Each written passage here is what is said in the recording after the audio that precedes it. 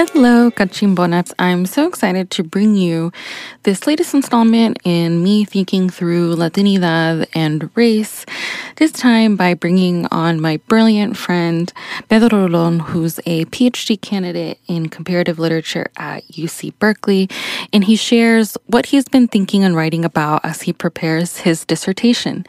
We talked about how the Puerto Rican Project has been articulated in Puerto Rican literature from the 19th century to the present, and ultimately he's able to argue that Puerto Rico and the project of Puerto Rico is something that transcends these questions about post-colonial or decolonial, that because Puerto Rico exists and its people existed and continue to exist outside of that framework. It's a really important reminder about Latinidad and race. So if you want to learn more, definitely recommend becoming a patron. If you become a $10 patron, you also get really dope merch.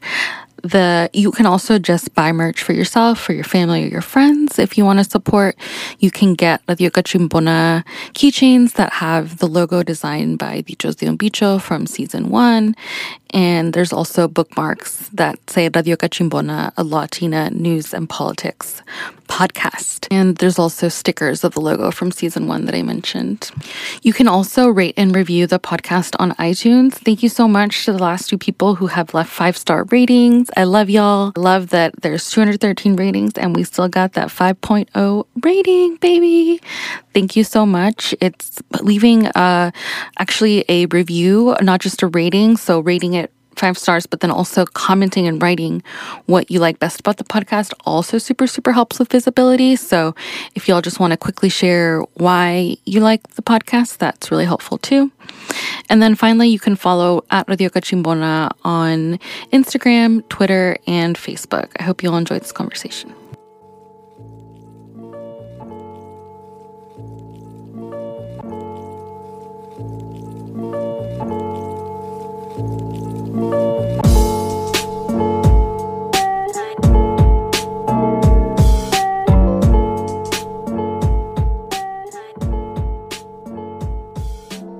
Hello, Cachimbonas. I'm very excited to bring onto the podcast for the very first time someone that I've been trying to get on the podcast since Cerebronas, which was my first podcast project 3 years ago.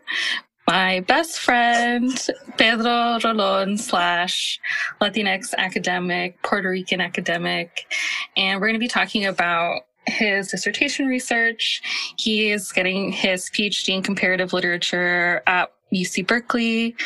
Pedro, do you want to briefly introduce yourself, say how you are, and share what you've done for self-care this week? Yes, of course. Also, first of all, thank you so much for having me. I've also been wanting to be on this. It's just, I'm very happy that, life, and I'm so happy that we finally converged, and I'm so excited for this. I'm very happy. I'm actually very happy today too, also, because it's the first day since, I guess, a week and a half ago that the air quality has been above, the AQI has been above 200, which is very unhealthy. And today it is fair for the first time in a while. And I have my windows open, which hadn't actually happened since then. So that makes me very happy. So I'm doing really well. And then one thing I've been doing for self-care, I think we talked about this before, but I've been watercoloring, which is yes, which is very random. I like doodling and that kind of stuff, but I hadn't really thought about it as something that could be a mode of self-care, and it really has become that. It's actually very, very relaxing, peaceful, and also has helped me a lot through a few writer's blocks, because sometimes, there's this urge, I feel, to the capitalism making us, just yearn to be productive at every possible hour. And so this is a way of kind of healing in that direction, but also still kind of activating some creativity, which ultimately sometimes helps to rethink some of the things I'm writing about. And it finds weird ways of being useful in that direction, even though I'm doing it exclusively or mostly for fun for myself. Yes, that's good. I'm really happy. I think that's such a great self-care tip. I hope other people try watercoloring as well. Yeah. And I'm really happy to hear about the air quality and also that the temperatures have dropped. It's very nice that both of those things happen at the same time, because it was like very apocalyptic. Like you all were in hell because it was sweltering and the sky was orange and the air quality was shitty. It was so bad like that. I think it was last Wednesday where those pictures like made the rounds through the internet. The sky was absolutely red at the middle of the day. Like I woke up way later than I wanted to, only because it just really felt like it was perpetually night, but just like this very gloomy, ominous red night with very bad air. just like, girl, like, and the pandemics and everything. I know, it's too much. Really, it truly is too much. Well, I'm doing well as well. For self-care, I mean, I keep saying this, that me making this the check-in question is going to make me step my self-care game up, because the past few times I've said that I kickbox or I meditate, but I do both of those things every day, so I can't just like keep saying them. So,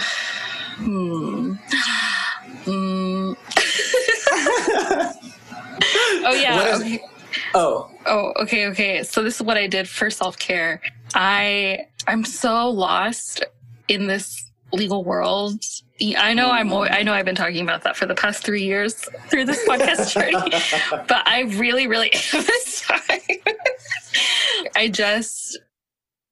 I feel so jaded about legal practice, and it's kind of confusing being in this place that I guess I'm in this place where a lot of lawyers would like to be, like the organization I work at is some people's dream job, but I see so many flaws with the work and I need guidance. And my trouble is that I don't really have somebody that's in my exact position that can answer my questions. I know really badass women of color lawyers that are dedicated to being lawyers and are really good. Like I can call on them.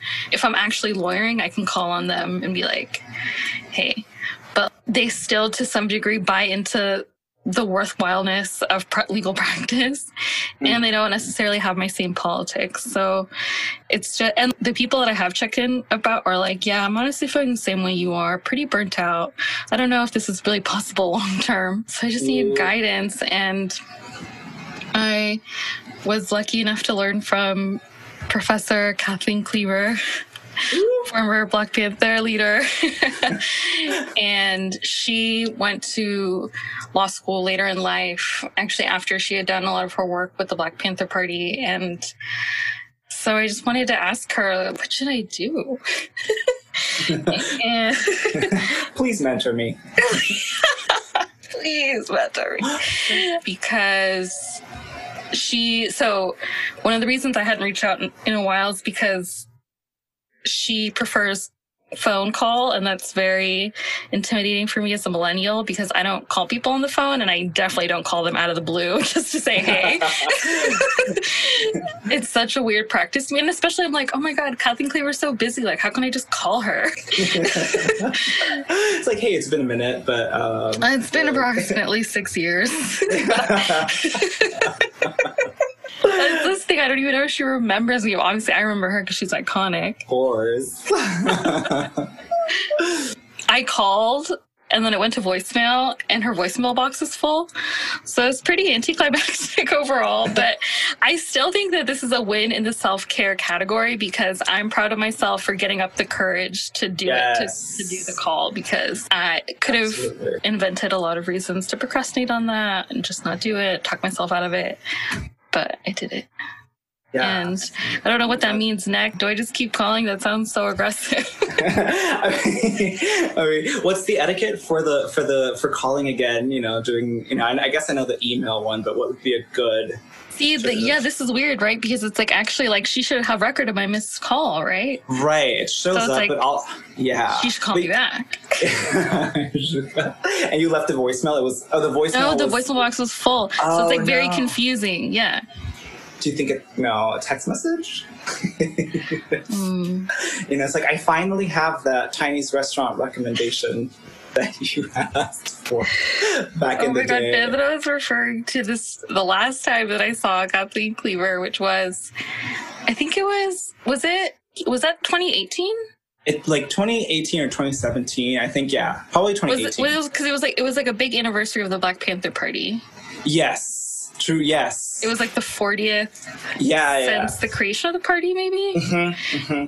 And so obviously Kathleen Cleaver was an honored guest at the exhibition at the Oakland Museum of California that was outlining their 40-year history.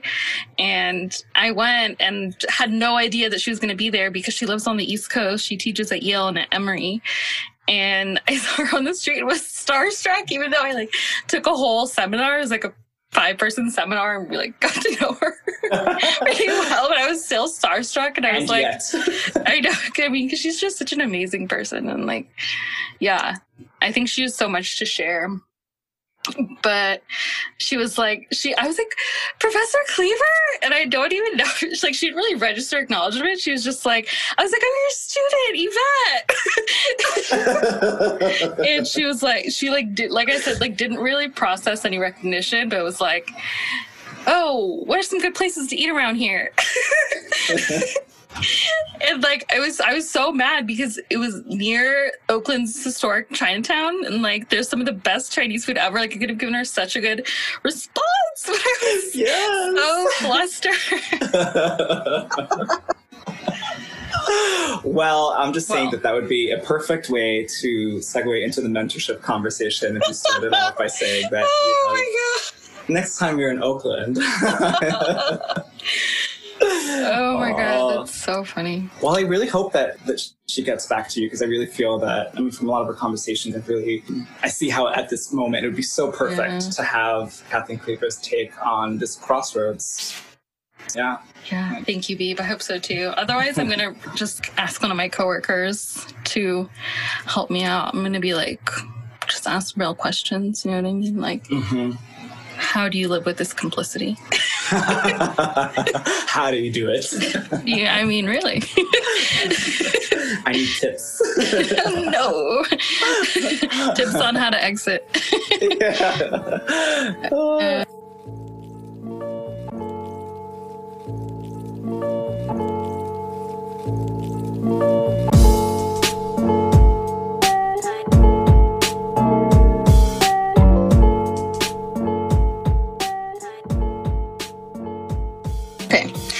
So to pivot to, what is the thing that Andy Cohen says? Yeah, I think he says I'm going to pivot. I'm going to pivot to talking about your research, which actually is related to 19th century Latinidad. I bet y'all did not think you were going to be learning about 19th century Latinidad on this podcast, but here you are on this intellectual journey with me. And so, Beeb, you focus on literature. Do you just want to talk about some of the most important works that you'll be talking about in your dissertation? Yes. So my dissertation, as you mentioned, it does start in the 19th century, but it's a project that takes on the 19th, 20th, and still tentatively even the 21st. We're talking the early 2000s, and perhaps kind of a coda to the moment of Hurricane Maria, which was, one of these other, I would say, just as much of a turning point in our political history as the 1898 Spanish-American War moment when Puerto Rico became territory of the United States, and also 1952 when the Commonwealth of Puerto Rico Constitution, the Estado Libre Asociado, or ELA, was founded. So I'll talk a little bit about those dates later on, but for now, just to kind of give a scope of the timeline that I'm working with. And within that timeline, in the 19th century particularly, I'm looking at the work of Eugenio María de Hostos, who is a figure that was very, very fundamental to the development of Puerto Rican letters and also Puerto Rican politics. But I feel like at the current moment is not really a figure that's really kind of being read too critically, even within Puerto Rico, as someone who we should be looking at and trying to trace perhaps new ideas, new forms of thought about our condition, political and individual, within this kind of colonial order.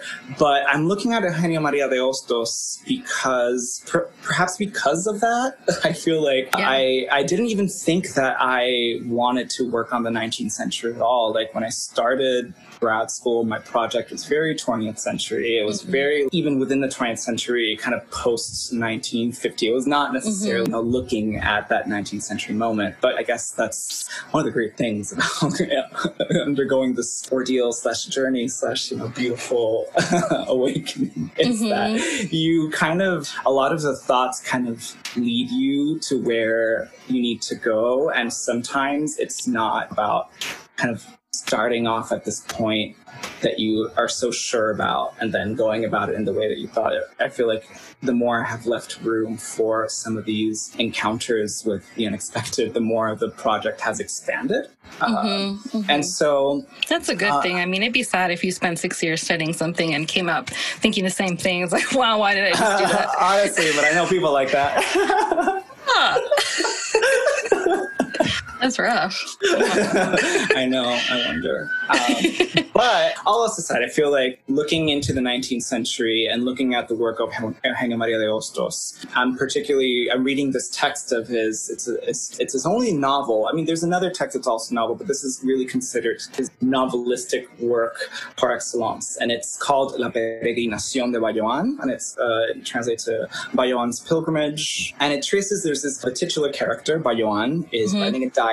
So the text is written as diary entries that recount this man who is very much an autobiographical kind of avatar of Eugenio Maria de Hostos himself, as he travels from within the Hispanic Caribbean, so that's Cuba, the Dominican Republic, and Puerto Rico, and goes through the insular Caribbean and then departs on a journey across the Atlantic to go to Spain to vouch for the cause of political reform within the colonies. So another kind of text that this novel is drawing from is obviously Christopher Columbus's 1492 journal. So it's almost this rewriting in reverse of this, such a foundational and terrible document of history as is the 1492 expedition journal. But the interesting gesture, I guess what kind of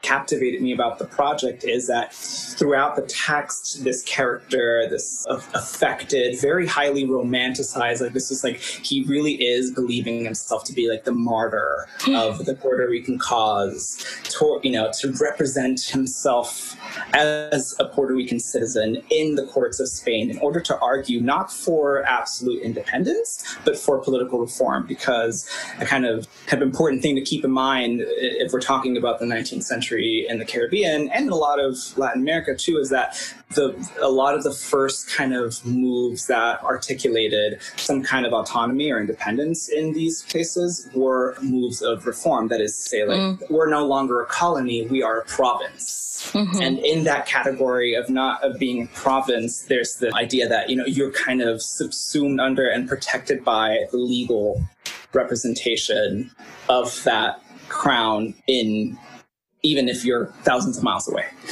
So there's an interesting thing happening there about identification or ideas of relationship versus sovereignty, independence and sovereignty versus annexation are already kind of being problematized from within the 19th century. So it's important to always kind of look at these texts by thinking about what was the geopolitical sort of conversation at the moment, which sort of draws this character to argue for such a thing as reform.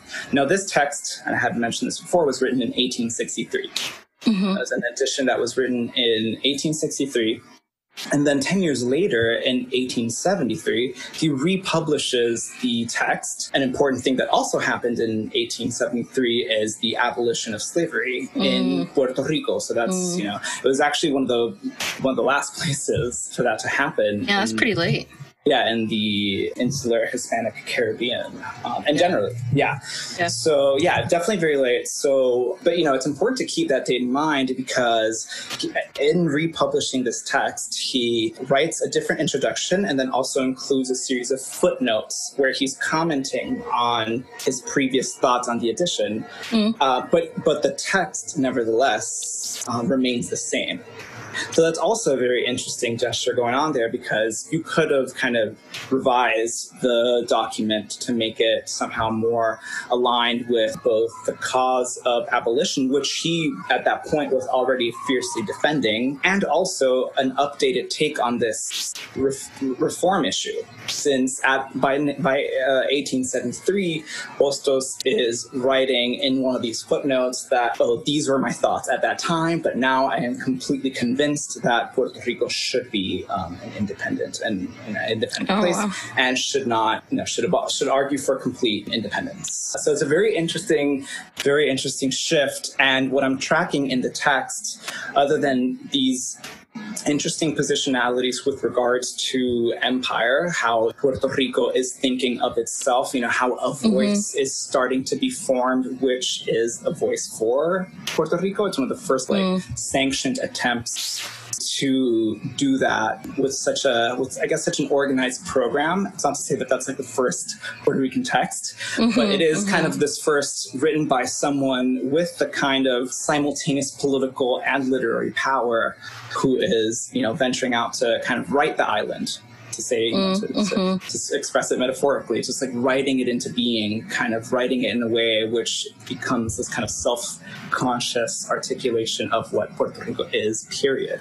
And because it's trying to take on this endeavor, it ultimately shows in a series of ways that I'm kind of tracking in my chapter. This is the first chapter of the dissertation, how the text is constantly failing to truly kind of amount to a sanctioned, powerful text.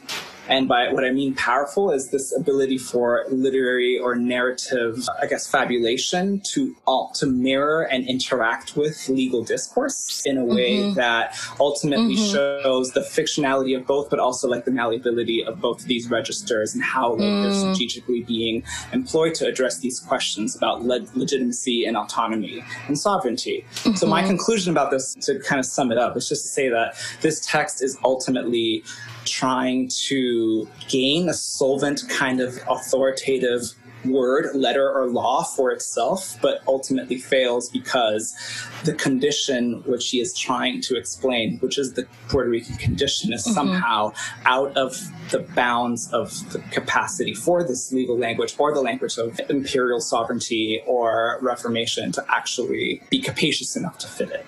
That's kind of interesting way that, the text shows its failures, which is to say what it points at by its failure is the fact that there's something there that somehow cannot, in which these historical categories or legal categories that we've been employing to address the Puerto Rican question do not hold. Oh my gosh, Beeb, there's so many things I want to ask. Okay. Sorry, that was really, I really just kind of went off. No, but I didn't want to interrupt the flow. So can you explain what he was arguing for what Bayuan was arguing for in 1863 versus 1873, and what it was the distinction between a province and a colony? And also, if you could speak to how literature was employed in the time period and how this dichotomy that we now have, I think, of literature versus politics was not as strong in the time period, right? Yes, absolutely. So to answer your first question, which was just to kind of make a bit of a distinction between what Bayuan was arguing for in 1863 versus 73. So in 1863, Hostos via Bayuan is, and also a lot of the political kind of society at the time, it was kind of the common cause, I could say, was to argue for form, which is to say that Puerto Rico would still remain a possession of the Spanish crown. So there is that kind of implicit affiliation with Spain and the queen and the king. So there's this desire to be seen by the empire as a legitimate political subject in that place. That's why you said it was like Christopher Columbus in reverse, because it's like this Puerto Rican subject going to Spain, trying to make themselves legible in order to become part of the Spanish Empire. Yeah, exactly. Yes. And Bayoan is traveling aboard this ship, and the stops that Bayoan is making are almost textbook in reverse the stops that Christopher Columbus made in reverse chronological order. There's a map at the beginning. So there's this, the text itself, and to just kind of condense it in a way, it almost like it's trying to make itself seem so legit and so official that it almost, like you say, it mirrors the way also a text like Christopher Columbus's 1492 journal is attempting to also be authoritative. It's attempting to also kind of claim some knowledge about this space that he is entering, which he actually has zero knowledge about. So, but also while still trying to make the king and queen back in Spain trust the fact that there's some knowledge going on into this and that this project is absolutely logical and going about great. But yeah, just to kind of go back to the 1863 edition and the issue of political reform, again, so there was this idea of being seen as a legible political subject for Spain, while also... But how is that different from being a colonial subject? What would the province or that reform have granted? And also, was the author and the titular character, was the relationship to Puerto Rican land and indigeneity? Okay, so in that 1863 edition, which the reform is being argued for, reform would have granted Puerto Rico legal representation in the Cortes de Cádiz, in the Spanish courts at the time, which was not the case up until then. So it would have been an absolute silence while still being kind of abiding by the laws, especially, and this was the case at the time, a lot of these decisions were definitely motivated by trade and commerce. Having certain rights over your commerce and trade also meant that you could participate in this economy, which included the slave trade, but also included, other goods that were being produced in Puerto Rico. So there's also this kind of capacity to have a certain degree of sovereignty over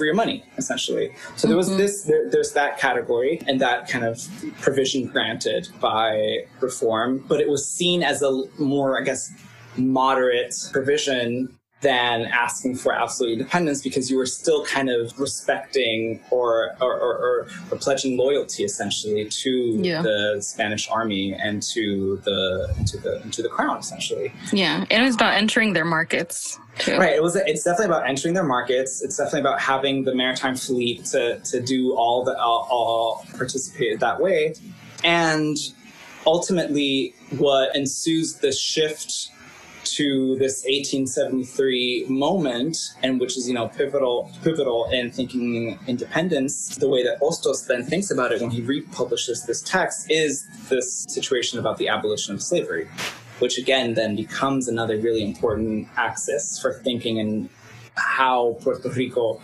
figures itself as an independent place, because by the time that this comes out, not only is Hostos more radicalized, he's also just a very fervent abolitionist. He's also he's become this almost transnational figure as well in Latin America. His nickname at the time was El Ciudadano de América, because he traveled across, he was very invested in this pan-Caribbean, pan-Latin American kind of solidarity in which the kind of national paradigm was less important than this kind of regional geopolitical construct that he and others of his time were also kind of trying to develop.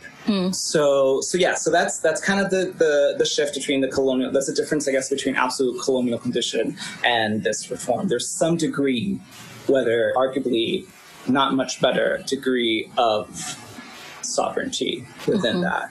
which then, I guess the takeaway for me in looking at that interaction or looking at that conundrum, legal conundrum, is just how then it makes Hostos, via this character Bayoan, try to come up with such imaginative ways of trying to figure out what it means to be Puerto Rican. And then he's doing that while also having very present this need to kind of glorify and bow down essentially to the Spanish crown, wanting this kind of representation, wanting to be recognized politically, while also pledging allegiance in a certain way, which just that crisis, I guess, that identity crisis that ensues is what I feel is most interesting and I'm tracking in that text. Your other question, you mentioned that you wanted to hear a little bit about this literature at the time and how literature and political writing were related to each other. So in the 19th century, this was the case not only in Puerto Rico or the Caribbean, but in all of Latin America.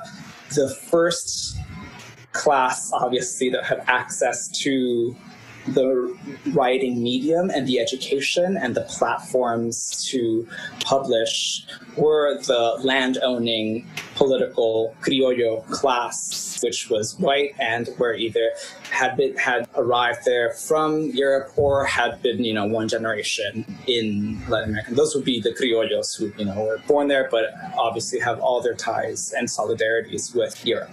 So these criollos, this criollo class, was traveling to Europe, getting their education, their university education in Europe, in Paris, in Barcelona, in these urban metropolis spaces of Europe, and then coming back to Latin America and trying to figure out how to digest and how to digest this experience of, receiving this education and then coming back, and also then how they tried over and again to then structure and shape the political futures of their respective places and their respective lands to kind of model them after somehow what they had experienced in Europe. So there's a lot of that, a lot of that knowledge, a lot of that, you want to call it history, science, all these political tools, all these tools of study that also become political tools, were very much happening with the kind of filter of this education in mind, and also obviously solidarity to their class and race, I would say, in creating these structures of power and domination in these spaces. And literature, going back to the role of literature, particularly journalism too. Journalism was another really big, other people could talk about the press and the circulation of newspapers and journals at the time with much more knowledge than I could. But for the sake of this argument, it's important to know that, that to be printed in any kind of medium, whether that be literary or journalistic, was basically your way of voicing and creating a discourse around your ideas. And people read that, and you basically created, that was the beginning also of kind of creating your brand. That's kind of... Oh my God, I was literally thinking that. Yeah, that's kind of... Such a millennial. That's basically it. These writers were just kind of creating their brands and trying to creating their brand, obviously they're creating an audience. And so they're constantly, the 19th century is a great place to look at how audiences and publics are being created by virtue of the appeals that they're making in these texts. They are creating political communities by writing. And so it's important then to consider literary writing in the 19th century in relation to then the political, very, very solidly in conjunction with the political futures. Because it still is the case today, I believe, that our literature is highly political and has the capacity and has political capacity. But at the time, it was even less metaphorical, perhaps less poetic. It was truly, the line was very blurry. And in creating these publics and creating these audiences who consumed, read, and diffused your work, you essentially created your political platform. And so Ostos was very aware of this. And even in the preface to his text, he's literally saying, I want to conquer a literary name in order to conquer a political name. Like, I want to have this power in order for Puerto Rico to finally kind of be birthed into modernity, essentially, you know?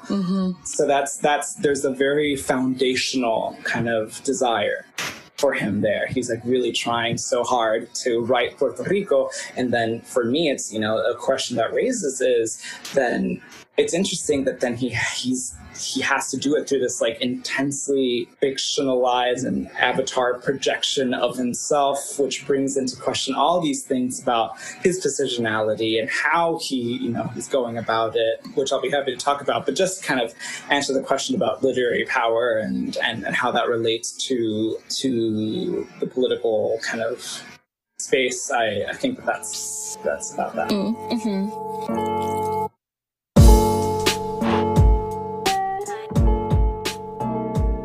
And was him taking on the persona of Bayuan, like you said, this kind of fictionalized projection of his own ideas into this avatar, was that like a common trope at the time for authors as a way to, I don't know why he would want anonymity for himself, but what is the subtext behind his choice to do that?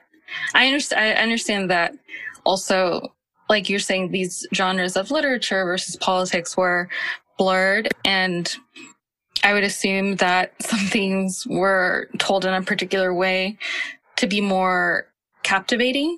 But other than that, why do you think that he chose to express himself through Bayuan? Yeah, I mean, that's a question that I'm also thinking about a lot in this chapter. And I guess some of the answers that I've come to. So the name Bayuan is also an indigenous kind of Taino name. And in the novel, which is also kind of this like a novel in the with the key, which is essentially that the characters are allegorically related to certain places. So there's this Bayuan is the Puerto Rican character. So name Bayuan is an avatar for the island of Puerto Rico as a whole. And then you have Marien, who's the kind of love interest of Bayuan's, and she represents Cuba. And so, yes, so there's this kind of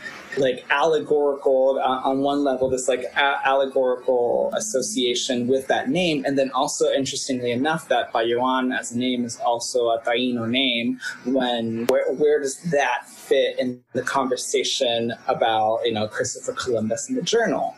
Well, I feel one provisional answer for this question is, at the time, a lot of the discourse on what is autonomously and autochtonously Puerto Rican or Hispanic Caribbean revolved a lot around ways of circumventing Blackness in these spaces. So you look at a lot of the history of all of the Spanish Caribbean and Latin America as well, and find moments where indigeneity is almost this very convenient way of circumventing the question of Blackness in these spaces. This is especially important then when we continue reading the text and seeing the ways in which Ostos is kind of discussing some very peculiar and, you know, scary moments of the possession of enslaved peoples in the Caribbean and in Puerto Rico and in Cuba, and how the project of building these nation states or autonomous spaces revolved also around the subjection of Black peoples in the Caribbean. So there's already the use of Bayuan as a name kind of. Wow. Yeah, I know, it's fucked.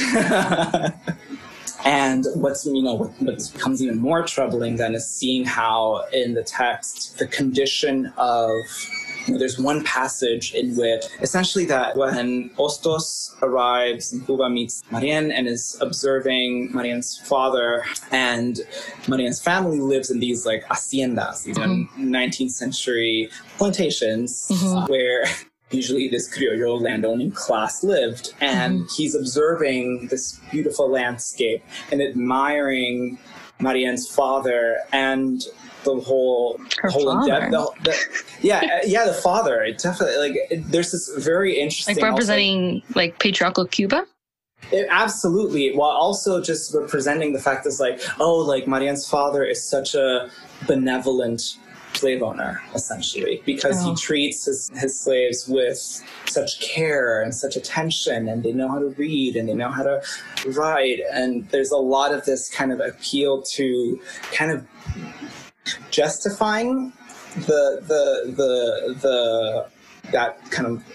slave owning enterprise, but also, interestingly enough, trying to model that relationship of a benevolent slave owner and the kind of gracious and cared for enslaved subject to essentially this idea of reform. It's Puerto Rico's political reform situation is kind of this. This is what it would look like. They would be such a happy kind of willed and thanked for submission to Spain as the master.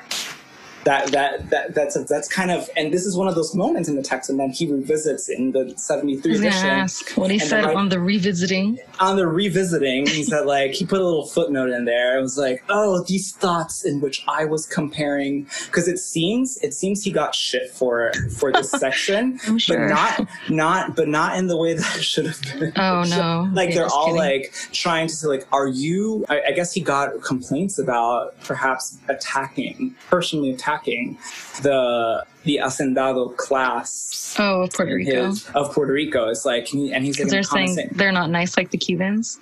Yeah, or generally just attacking. Yes, essentially attacking the benevolence of the Puerto Rican slave owning class. And in this footnote, he clarifies what I meant by this footnote was this comparison or allegorization of Puerto Rico and Spain with this situation of the benevolent slave owner, and that shouldn't have been taken as a criticism of our hacendados, our being Puerto Rican hacendados. So that's kind of the interesting way that he went. What about class that. is this man, this author? When he's saying that, does he imagine himself as a slave to Spain, or does he imagine himself as a liaison between the Puerto Rican subject slave and Spain?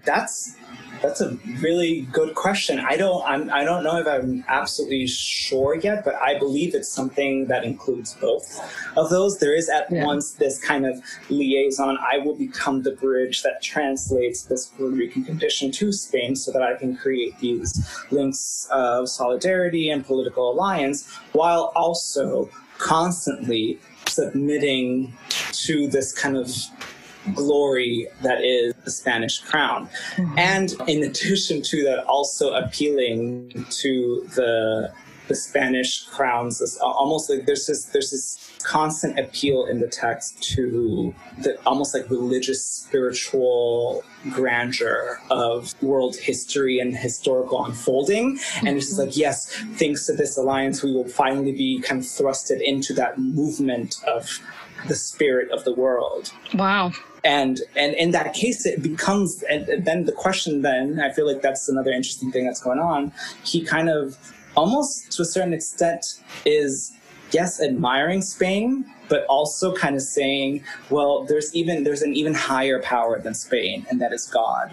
And before the eyes of God, who bestows power upon the crown, we are already, good political subjects. So Spain has to now see it for themselves and see that we are, the new, he calls it the new man. He's trying to devise this idea of el hombre nuevo, this kind of new political subject of Spanish America, and essentially saying we are not against Spain, but rather we are the culmination of Spain's grandeur in the New World, essentially. So that's another very strange thing that I have to grapple with in reading this text, because it's constantly switching back and forth, and how it's aligning itself. It's not always very clear cut which is why I mentioned earlier that there's, it's a failed text in a certain way. It never kind of congeals into a solid project that is translatable even to the time. Yeah. So yeah, you want me to kind of like explain a little bit more on some of these particular scenes, but I'm also happy to broaden. It's not the only text I'm looking at, but it's also very much, I mean, it's the only one in the 19th century that I'm kind of looking at. And it's also, yeah. Oh, okay. If I don't interrupt, I'm going to forget the question. I have two questions.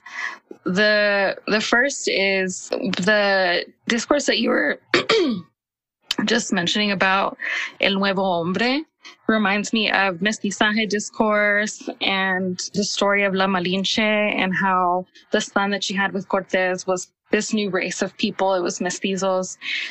Do you see parallels between those discourses? Do you see differences?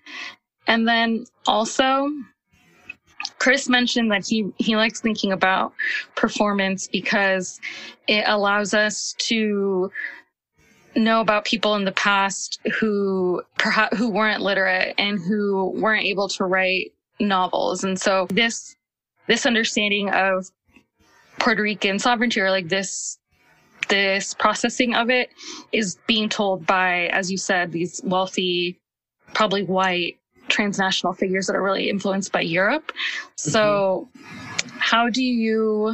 what is missing from that account? And is that just beyond the project, or how are you? Well, because you're literally a literature, person, so you're going to read the text. But but like you also have to think about that too, right? Oh, absolutely. Yeah. Constantly. And it's something that I have to think about even as I am taking on literary projects that are infinitely more capacious and expansive and radical than Eugenio Maria de Hostos. Absolutely. But before I answer that, I can talk a little bit about the comparison with Mestizaje, and it's really great that you brought that up because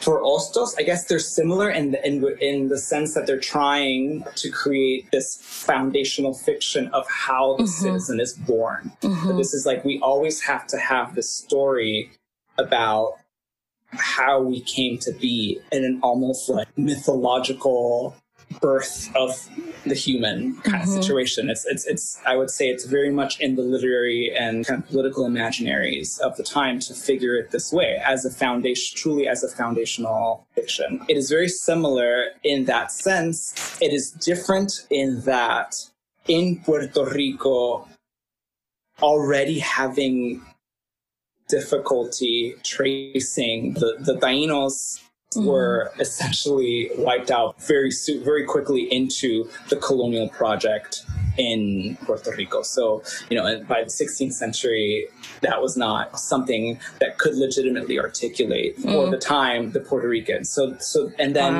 But what enters the scene is Blackness, because that is what then troubles the conversation about the foundation of this kind of hombre nuevo. It troubles it because it is the fact that the only other kind of subject that this project is constantly trying to not really talk about is the Black subject, and it would almost kind of have to force these writers of the criollo landowning, wealthy, educated class to grapple with that as a human that they have to account for in these imaginations. But that's for me the block, and that's for me the impasse that Hostos essentially kind of runs into, and it's ultimately why I think the text is failing constantly, because it's failing to find a way to fit in Blackness into a model that is ultimately still tied to one of the pivotal powers of the slave trade. And so to recapitulate that difference, I think it's a difference that ultimately throws Puerto Rico into a complicated situation about where do we find our kind of Malinche? Where do we find like our root narrative that will finally explain for history and for politics and forever the condition. For your like entry into modernity, you have to have your origin story. You have to have your entry point. Exactly. So you have, and so then what this 19th century text, which for me is my main concern with having the dissertation open there, is not to kind of revalorize necessarily the ways that we need to read Hostos to understand the Puerto Rican condition, but yes, how we need to read it in order to understand how our failures have already demonstrated the openings that are available to us as people whose being is constantly questioned since the 19th century and presently, because, I mentioned the date 1952 earlier, and the foundation of the Estado Libre Asociado. After Puerto Rico becomes a possession in 1898, that's already after Hostos is published by Bayoan. When, when Bayoan publishes this text, it's still a possibility to think our independence, but by the time the Spanish-American War ends in 1898, that is, it's very clear that we have passed on from one colonial regime to another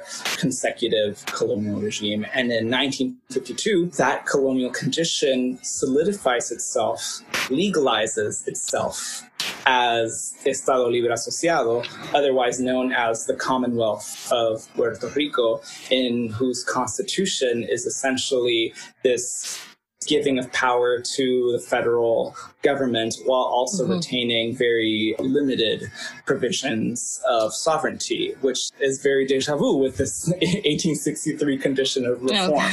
Yeah. It's like almost this traumatic repetition of that moment. But then again, now in the 20th century, the question becomes, okay, so now that this condition of free association is finally kind of written into the law, then where do we go from here?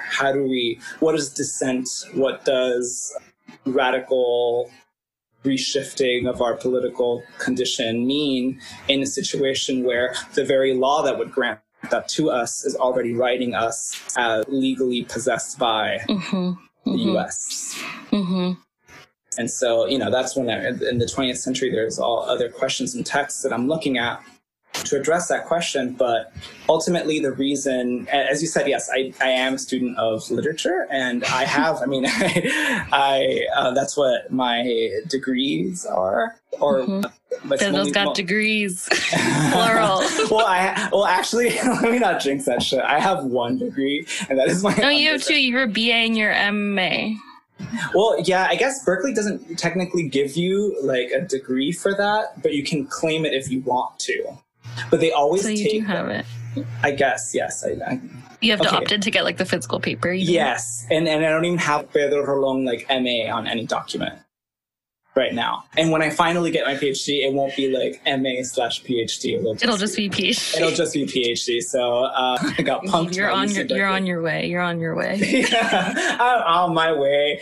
And this is literally my capstone project, and I feel it closer than ever. So yeah, but just to say, as a student of literature, I'm always confronted with the fact that you stated, and which I think is fundamental for anybody who's looking at literature or any kind of thing that's written. It's the fact that writing is a colonial technology. Like writing was a mode of control, and it was the way that science as a discipline, as an emerging racist discipline in pre-modernity and modernity and presently, are languages that are used to control and surveil and suppress. So that language is radically an opportunity for reimaginations, and performance can happen in writing. That's another kind of thing that is also interesting to look at. I love performance studies. I think for me, José Esteban Muñoz is one of my sort of main inspirations for a lot of what I do. He wrote this book, Queer Utopia and Disidentifications, very important for queer of color critique and queer of color performance studies. So I feel like in a certain way, I always was always very captivated by the possibility and the, I guess,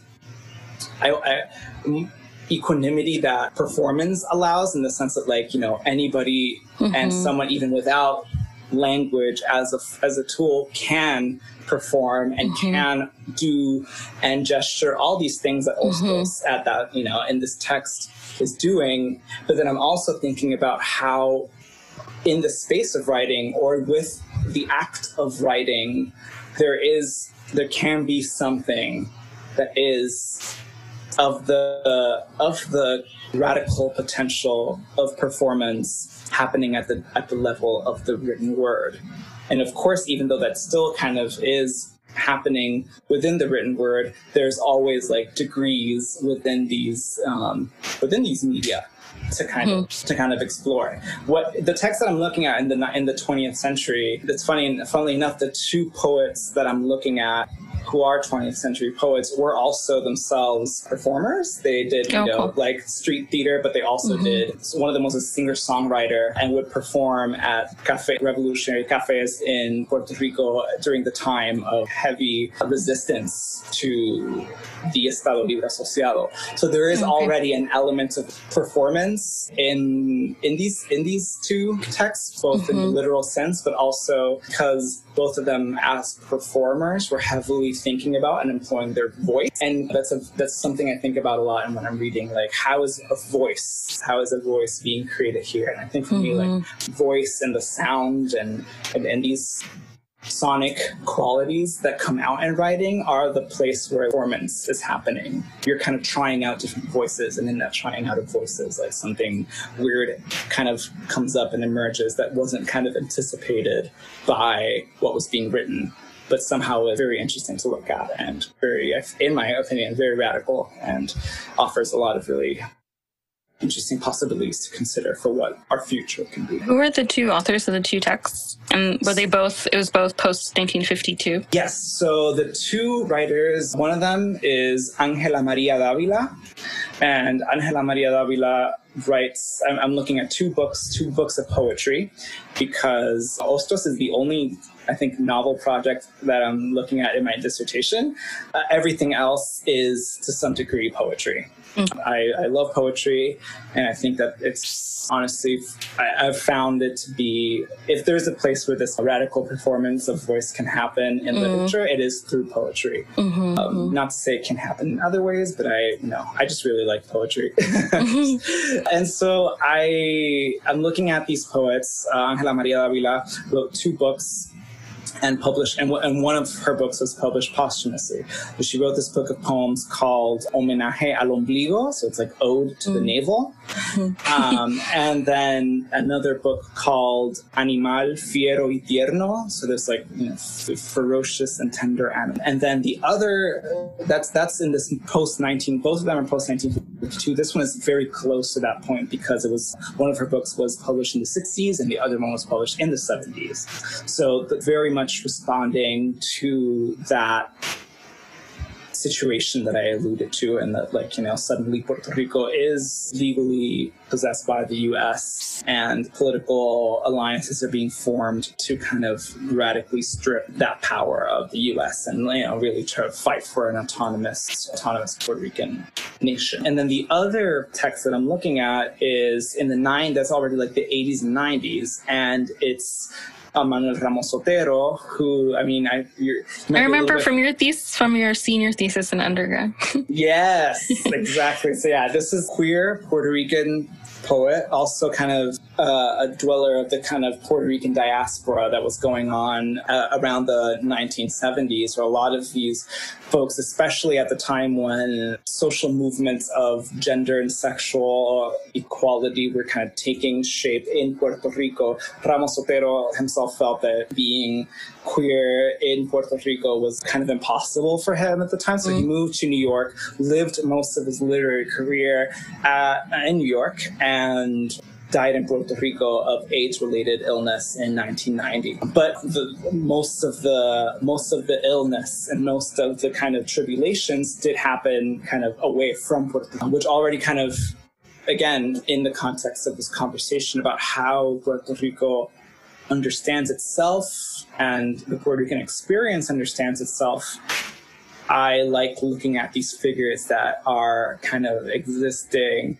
with the remnants of what was left behind in all these conversations about Puerto Rican identity. But how does queerness, how does my sexuality, how does my illness, you know, as a gay man living with AIDS and being poor in the 1980s in New York City, also speak to the condition that is Puerto Rico. Like, obviously, Puerto Rico cannot be understood without its diaspora, but furthermore, it can't be understood without all these moments of suffering and exile and exile and death and being ostracized. Death is a really big one for me. A lot of these texts that I'm looking at happen to always kind of allude to situations of death and dying. In Bayoan, the lover, Marien, dies of consumption, which is, you know, the 19th century illness. A lot of the female characters in the 19th century were killed off by being ill, like getting What is consumption? Like tuberculosis. What? Oh, I thought it was like some patriarchal, like, I don't even know. Like you ate and drank too much, or like you had too much sex, you just consumed too much. I mean, basically, in a way. But it was tuberculosis, actually. But it was tuberculosis. Okay. But the novel, but it is something interesting about writing illness in these characters is that a lot of the ways that the 19th century wrote about illness was illness that caused you to be overly sensitive and overly receptive to the world, and that's just too much, and it just so happened to, you know, kill women. Like, wow. It's just like, so yeah. So I don't think that you're definitely, that's also true. It is that as well. And, you know, I talked a little bit about Manuel Ramos Otero, but I didn't mention too much about Angela Maria Davila. And I think that, you know, she really does deserve, I think it's, I'm currently writing this chapter, so I'm very excited about reading her work, and I'm really excited about being in such close contact with her poetry right now. And so, as I mentioned before, she published these 3 books. She was a singer-songwriter, was very kind of popular in the emerging kind of politically driven protest music scene in the island.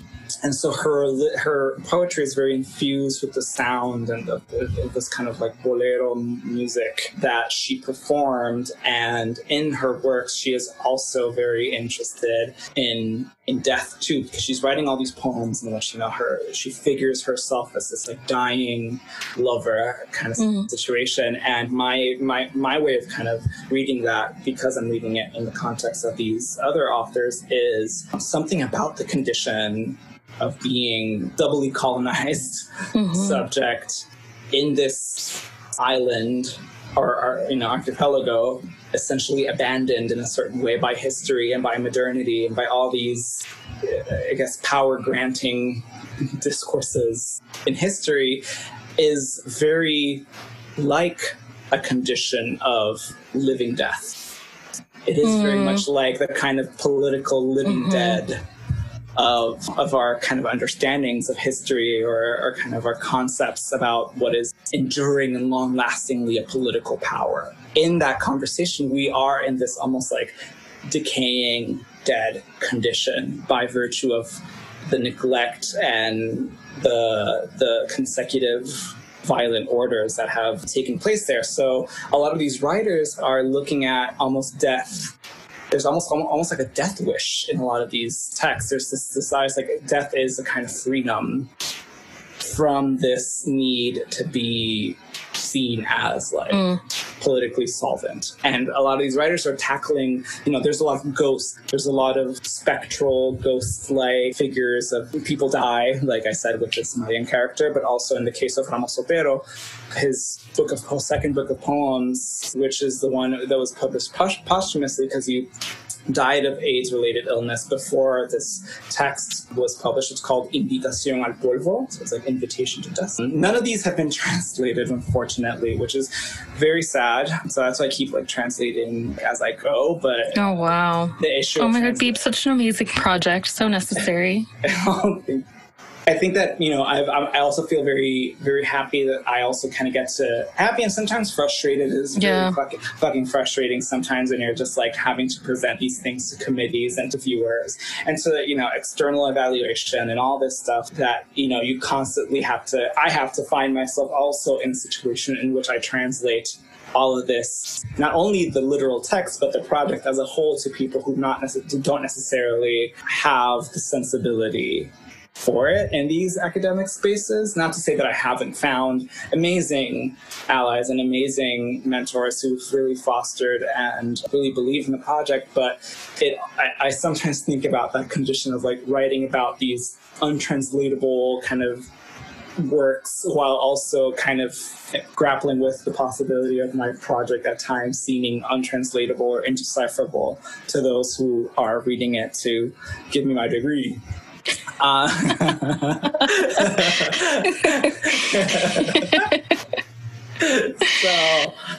So yeah. Anyway, yeah. So definitely your project is pretty meta. I feel like when you think about Baiyuan, because I'm not Baiyuan in this situation. You're not. I'm just kidding, babe. You're not Baiyuan. No, I mean, so how is it meta? Well, because Baiyuan was trying to make Puerto Rico legible to Spain, and you're trying to make Puerto Rico legible to your dissertation committee. Oh yeah, definitely, but not no, totally. I am performing my argument for my committee, and that's my degree. I'd just be like, I'm just gonna text them tomorrow, like email my committee. Texting Judas Butler. And just be like, so I just decided, it came to be things for conversation in Radio Kachimoya that I am performing my dissertation. And so I'm ready to file. Can someone please give me a tenure track position? In case you haven't noticed, it's self-evident. Give me my degree. Yeah. No, but it's actually the opposite of Baiyuan, because you're like not trying to make it legible. It's like, as you're saying, that's kind of like what you're scared of, is because you're ultimately arguing that these things like are not translatable. Yes. Yeah. And not easily categorizable. I'm just kidding, dude. I'm a troll sometimes. No, sometimes. No, I'm very aware of that, and I'm also the reason I really fight for, or kind of constantly, I feel it seems like a fight, because as I'm writing it, I can already sometimes anticipate folk misreading or misinterpreting, or not really kind of meeting me at the place where I am reading these texts, and could, try to sway. It's like, oh, but why aren't you writing about it this way? Or what do you, or even my writing style, or all these things that I'm constantly feeling self-conscious about when I'm undertaking this project, that it really does sometimes feel like I'm, really fighting for this idea and insisting on this issue of like untranslatability, or like, the question, I call it other times like the questionability, the fact that Puerto Rican being as a kind of, before political, before citizenship, at the very kind of level of experience of what it means to be a human that has been in this place throughout, its consecutive colonial histories. Why can't we just allow that to be an untranslatable experience, which ultimately informs the categories that we need or need to throw away in order to approach knowledge or approach like understanding Puerto Rico? And I feel like if we, have that conversation, then that means that we will ultimately, it's not just about Puerto Rico in that moment. Puerto Rico just becomes kind of an expression or a kind of moment to analyze, I think, about why these categories of the historical and of the legal and of the sanctioned and of permanence versus like why modernity. Why can't we have things that exist, or political constitutions, alliances, common kinships that are aware of the fact that things perish and die, that things like rot, that things like are sometimes invisible and elusive and not easy to pin down, and then we create these other concepts that try to like anxiously avoid that, and then end up like fucking everyone over. Yeah. So, yeah. When we talked about this last time, you said that you feel like the project speaks to how resistance in Puerto Rico has been without, within, and beyond the post-colonial scheme. And I definitely see through talking to you today, Beeb, how your project does that. Very amazing. Oh my God. Thank you so much. It really means a lot for you to say that, because it's like also being in grad school or being in this, neoliberal regime, it's lonely to sometimes feel like, your ideas and you're, really thinking about these things, and you fear that when you go out and share them that you're just going to be alienated because like it's not really like translating to anybody. But yeah. It's always. I know. I feel that way when I put a piece of writing out. Like, oh my God, why did I write that? That's so embarrassing. It's so embarrassing. Like, oh my God. Yeah. Somebody already had that take. It's so unnecessary. Exactly. And it's this like really super corny and unnecessary kind of voice of self-sabotage and kind of like very much internalizing these categories of whatever we think that, something solid and modern and able to kind of hold in this world is. And that, really fucks with all these possible, radical, emergent, beautiful things that we can imagine from within already this condition that has almost written our death or our destruction into itself. So it's always, to me, exciting and I guess encouraging to see how this resistance and how the imagination of what being Puerto Rican has already kind of taken place at different moments of our history, even as like these nefarious acts of violence have taken place. Mm-hmm. And which is also, I guess, a great moment to mention how important Black Studies has been to my project, because I think, honestly, for me, in American academia, Black Studies is like the only thing that is worth reading these days, often because... Yeah, I know. I'm kind of understanding that now from Twitter and like these interviews. I'm like, okay, got it. Yeah, it's just like... it's just like, it for me has given, has provided a toolkit that I always have to, obviously negotiate the transposing of certain frameworks into, not to say like, oh, Black Studies can suddenly explain Puerto Rico, but I feel we need these frameworks and these epistemological new kind of understandings of the categories like the human or the state, and all the trash toolkit that we have to like look at these things is being revisited and exploded by the field of Black Studies. And I feel that I have really benefited from engaging with some key texts. For example, just to mention a few texts that I think people should definitely read when they, have the time. Christina Sharp's In the Wake on Blackness and Being. Okay. Amazing text, very intense to read, but a fantastic look at how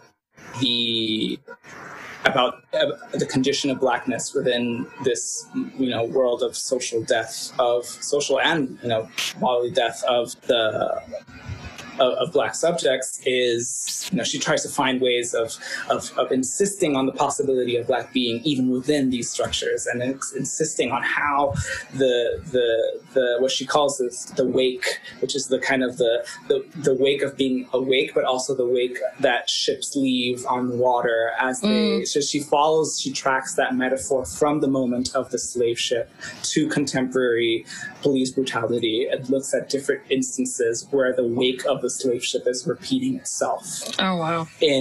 Throughout history, but at every moment, always looking at how Blackness has figured life and has figured ways of being even there. So already that, reading a framework like that just really opened up how I was going to approach reading these other texts, because it's really embarrassing how in a lot of Caribbean studies in Puerto Rico, not Caribbean studies in general, but definitely like in Hispanic Caribbean studies and in Spanish departments, how very little, how poor the conversations around Blackness can be. Yeah, definitely. And how it's kind of important to really have really these conversations alongside that, because like the way that race and identity has been, so yeah, just Christina Sharp's In the Wake, fantastic book, and such an important conversation to have with, you know, our contemporary reality, but also in the case of my own discipline and my own field.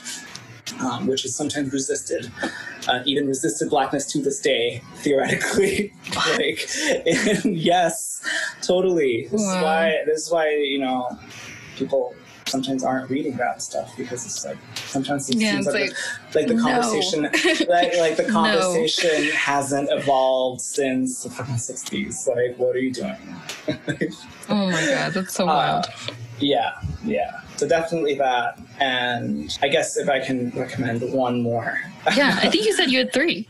Yes. Okay. So, I just wanted to make sure that I'm just like, yeah. So Christina Sharp's In the Wake, the works of Fred Moten, who is also a fantastic poet and a fantastic literary critic and theorist, is a really fantastic book called, I'm going to mention 2 books. One of them is called Black and Blur. Very interesting meditations on, it's like his books have, you can tell that he's a poet when you're reading it, because his prose style is very informed by writing poetry, and also by being a very knowledgeable scholar of Black music. Mm-hmm. And so the rhythms and structures of the Black radical tradition in its musical form is very present in his text, always very exhilarating to read his work, very inspiring too. Another thing about both Christina Sharp and Fred Moten is that I've been so inspired to see how people write in ways that are actually, you know, critically important, yet also so fucking beautiful, and and the level of just like art in their writing exceeds the possibilities afforded to academic writing in the best way. Because like academic writing also really needs, you know, and this whole conversation about what knowledge is going to look like and about writing that we were having earlier, this is also relevant for how we diffuse and produce our knowledge in the present, because I don't know if anyone has recently read a journal article, but you need access, or otherwise you have to pay like $100. Well, yeah, like I have to ask my academic friends if I want to read an article. Right, yeah. I don't have access to that. So obviously that, and then if you then had access to it, you read some of the stuff, and it just like seems so out of touch, so devoid of some of the more vital, yeah, exactly, of life. And I think that these writers have, in a way, shown me and also made me feel like allowed to really kind of inhabit a voice that otherwise I feel it's very hard for me to kind of believe that I can assume, and just I find that to be so important. Whatever discipline that you're working in, to find those voices that are actually trying to push the limits of what that can do. And that has been extremely, extremely important for me. And I guess the third writer that I wanted to talk about, this is more in the case of the work on the 19th century and Blackness. There's Josiana Arroyo Martinez, who is also a friend. Oh my God. And she's a professor in the Spanish department and Black Studies at UT Austin. And she wrote a book called Writing Secrecy. And it's like writing secrecy in the writing. I think it's writing secrecy in the transatlantic. I will. Oh yeah. Wow. But essentially she's doing archival research. So this is like intense, amazing, such important archival research on how Freemasonry and secret societies in the 19th century. So Josiana Arroyo Martinez's book traces the ways in which the founding of Masonic lodges and other similar kind of lodge homosocial spaces in the 19th century were very important locations of thinking abolitionist thought and how these places created networks through the language of ritual and through the language of these ceremonial codes, inscribed abolitionist thought in the 19th century Hispanic, Francophone, and Lusophone, and also in Portuguese, Caribbean. And another really fundamental thing that her writing teaches us is the centrality of Haiti and the Haitian Revolution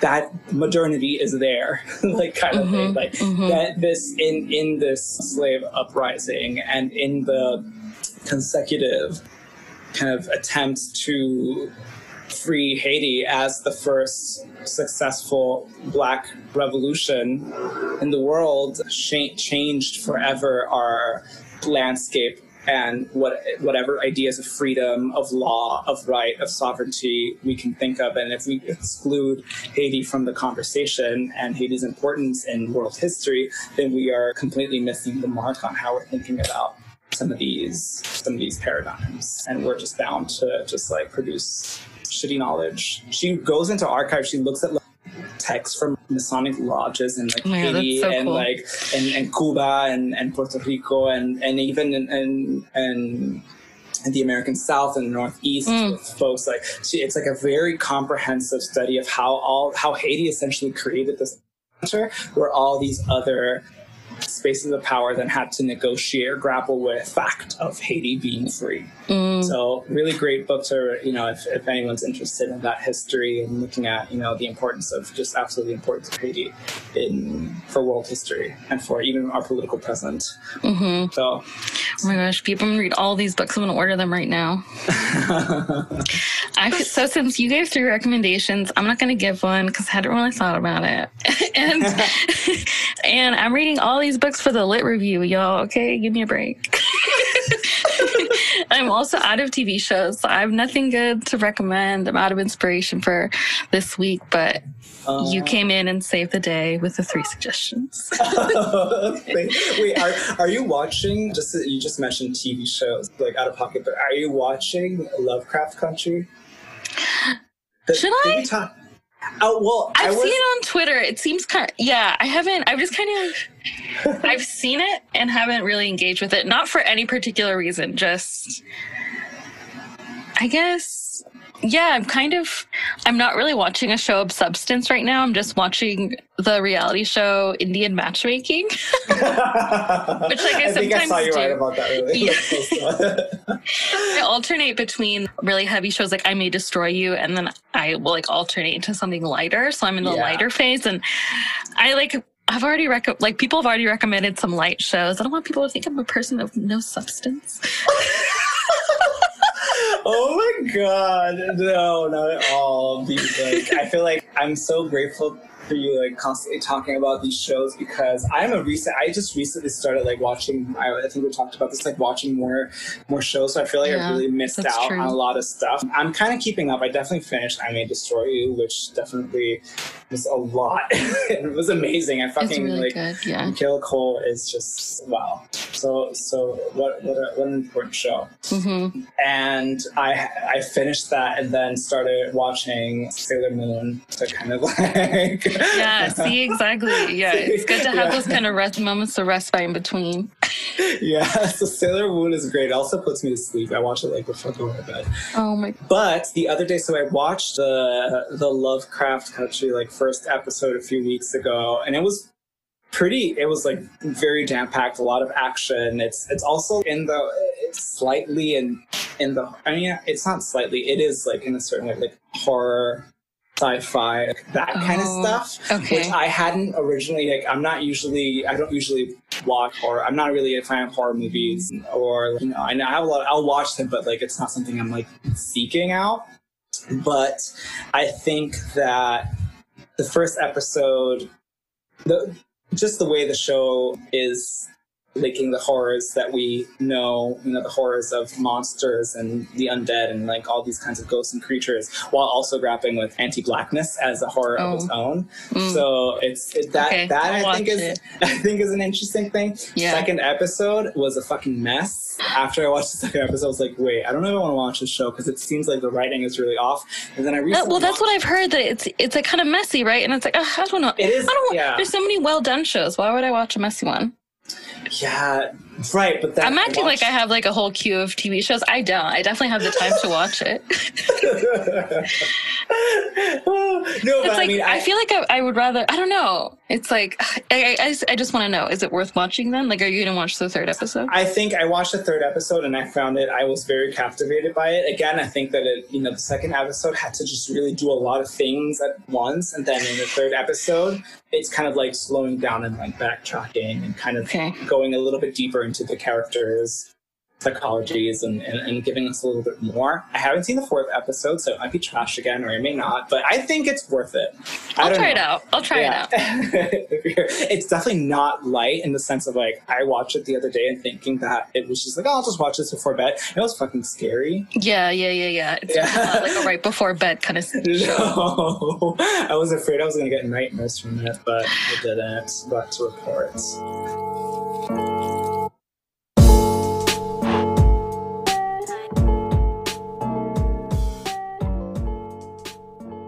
Well, Beeb, we've been talking for an hour and a half, and I don't want to take up too much of your time. I just wanted to say thank you so much for finally coming onto the podcast, and hope this is the beginning of a longer conversation on the podcast.